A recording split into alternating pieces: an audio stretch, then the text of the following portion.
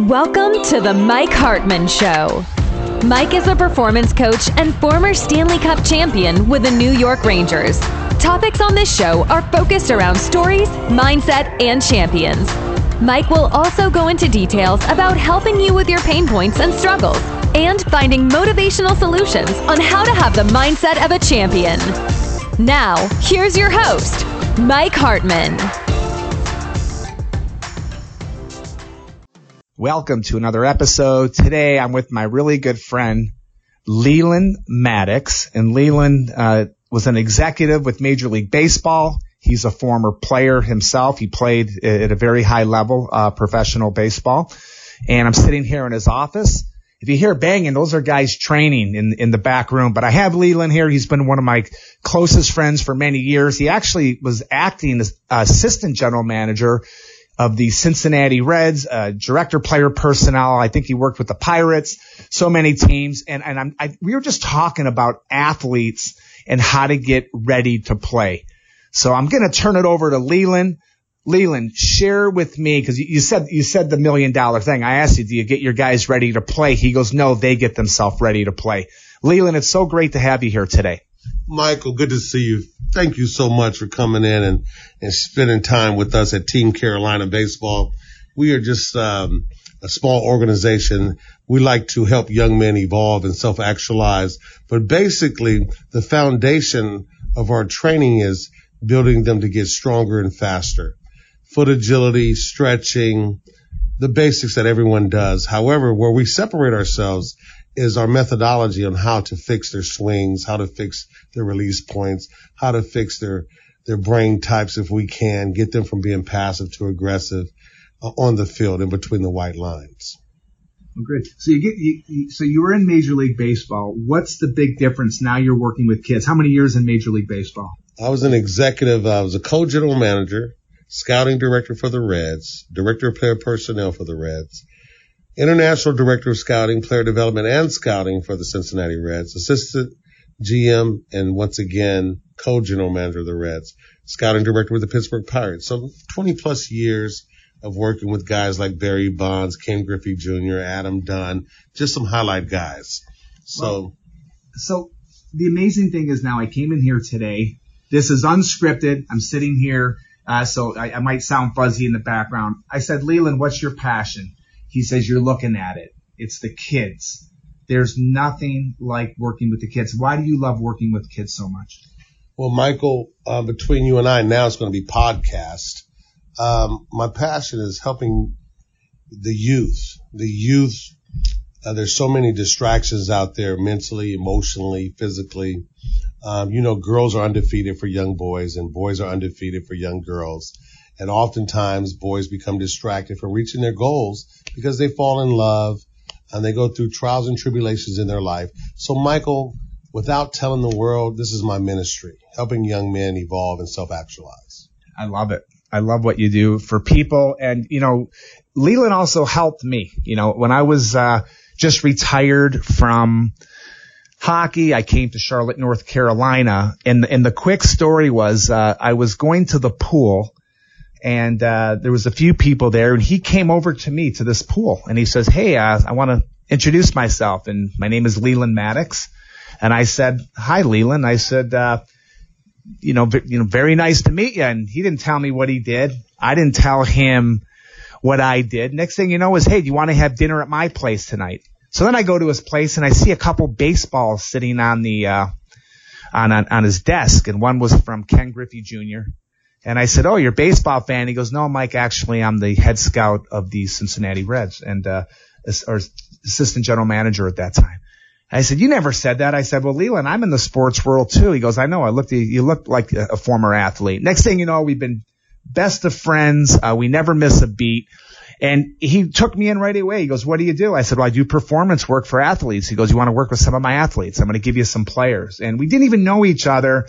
And we have that trust. And the reason I'm saying that is because life is built on relationships. So, I'm going to shut up because they want to hear Leland. They hear me enough. Leland, how important is relationships with the families that you work with now? Because you have so many kids that come to your training center here in Charlotte. How important is building that relationship with also the families and the parents? Well, that's a great question because I'm on the same thought process of relationships because I'll share something with you. Susan and John Mondaren, their mother passed away and they asked me to do the eulogy for their mother. And their mother, Sally, who's up in heaven now, she asked me to take care of her son and daughter and her grandkids. So ironically, Susan has 3 boys and her brother John has 3 boys. Zach is now in the minor leagues with the Minnesota Twins. Alex just finished at Oglethorpe University. He's going to get his graduate degree. And Adam just got accepted to Tallahassee Junior College, and he runs a 6.3960. The other 3 boys are younger from John's side of the family, but there's 6 men that I have a chance to influence their lives. But not only that, they are family. What I mean by that is if I needed something, if they needed something, there's no questions asked. It's the same way you and I are. If you need something, I was there for you. If I need something, you're there for me. Emotional support, financial support, food, shelter, and clothing, the basic necessities. This is no fake situation here that we're talking about. This is life. This is life. This is a real live situation. Random, spontaneous conversation. And we just happen to have the same philosophy. Trust is the number one thing. If I don't trust you, I don't want to be around you. Yes, unscripted. I'm sitting here literally in his office. He has players coming in and out. And I'm going to share something. Coaches, please listen to this. We work with many coaches. Talk about ready to play. Everybody wants to win. I watched a couple of Leland's ball players leave, and he said this. He goes, "I love you." And I said, that's amazing. You don't hear that from coaches. And I mean, you have a guy that was in Major League Baseball and he downplays it. Leland doesn't want to talk about that. He doesn't look at himself as being in the Major League Baseball for many years. He looks at about loving the kids. I said, you just told the kids you love them. I love that. Why do you do that, Leland? How do you tell a kid, I love you before they leave? You don't hear that from in this day and age. So you're going to put me on the spot asking me why I do that. You see, I'm tearing up. It's my passion. I love kids. I love watching men walk in and out of here that they have their own mental and emotional problems. Some kids you don't know, they're depressed. Some kids come from wealthy backgrounds. They don't know what it's like to fight. They don't know what it's like to have grit. So you take these young men and you try to instill, some kind of spirituality in them. You don't share and you don't bombard them with religion. You're Jewish. I'm Christian. None of that matters to us. We don't care about that. We care about helping people maximize their utility mentally, physically, and emotionally and spiritually. So the love is real. I taught my father how to say I love you. My mother already knew how to say I love you. So when I tell someone I love them, it's not a fake love. It's like, I love you. I love you for who you are, where you are, and where you're going. Because each one of those kids that I love is selfish. Because they give me way more than I can give them. So that love that I tell them that I love them is like, dude, it makes me feel good to say it, but also to do it. And in return, I get it tenfold. So it's selfish for me to love them. Yeah. Well, I'm going to say this. I put, and I don't know if Leland even knows who this is, big baseball guy. We talk hockey once in a while. We usually talk about life. We don't even talk about sports. When I'm here to visit him, I come to his training center now. And, it's quite amazing. I put him in the category of an Adam Graves. Adam Graves is one of the best people I've ever met in my life. And Leland's in the top 3 with that, the best people. And I got to tell a quick story. You might not remember this, Leland. It was 13 years ago. And you and I went out to eat. Okay. And we went out to eat. I tell everybody this story. And there was this guy there about 6'3", 220 pounds. He looks chiseled. And I said, Leland, that guy looks like an athlete. He goes, he is. He's a minor league baseball player. I think he plays here for the Charlotte, at the time it was the White Sox. Charlotte White Sox organization. I said, look at that guy. He's fit. And, I said, why don't you say hi to him? He goes, yeah. I go, say hi to him. So Leland walks up, says hello. And the guy didn't know who Leland was. He didn't recognize Leland. And he says, how you doing? He says, well, not so good. I just lost my job in baseball. I got released from the White Sox today. He goes, you were injured, right? And the guy looked at Leland and said, how the heck did you know that? He goes, well, I'm with the Cincinnati Reds. I've been watching you. You were hurt. He goes, yeah, but now I'm healthy. And Leland says, you want to come join our organization? I'm sitting there. I've never seen this in any sport. Haven't seen it in hockey. Haven't seen it to this day. The kid sits down And they're talking. He goes, are you serious? He goes, yeah, you're going to join our AAA team. You work your way up. You'll get some games in the big leagues maybe, but you have to work. Give me your word that you're healthy. He goes, I'm 100% healthy. Okay, hold on. He walks away. I think you called it the other general manager. I'll never forget this. Can you believe I called our doctors? The doctors. Called the doctors. And you did say you have to pass the physical, but right there he signed on the napkin a letter of intent, and you offered him a 2-year contract with a year option. And the kid was ready to cry, and he's ready to give you a hug. He said, don't give me a hug. It's you. I know who you are. And timing is everything in life. You remember that story vividly, I'm sure. Yeah, we were having a meeting there, and it was spontaneous. Like, this is spontaneous. You've been bugging me for about 6 months, asking me to do this podcast, and I've been avoiding you because I've been so busy. My mother just passed a couple months ago, moved into my own place, and timing is perfect because you said this would only be 3 minutes, and like Michael, he'll talk you into anything. No, I said 7 minutes. It's been 10, but how often do I get Leland sitting here?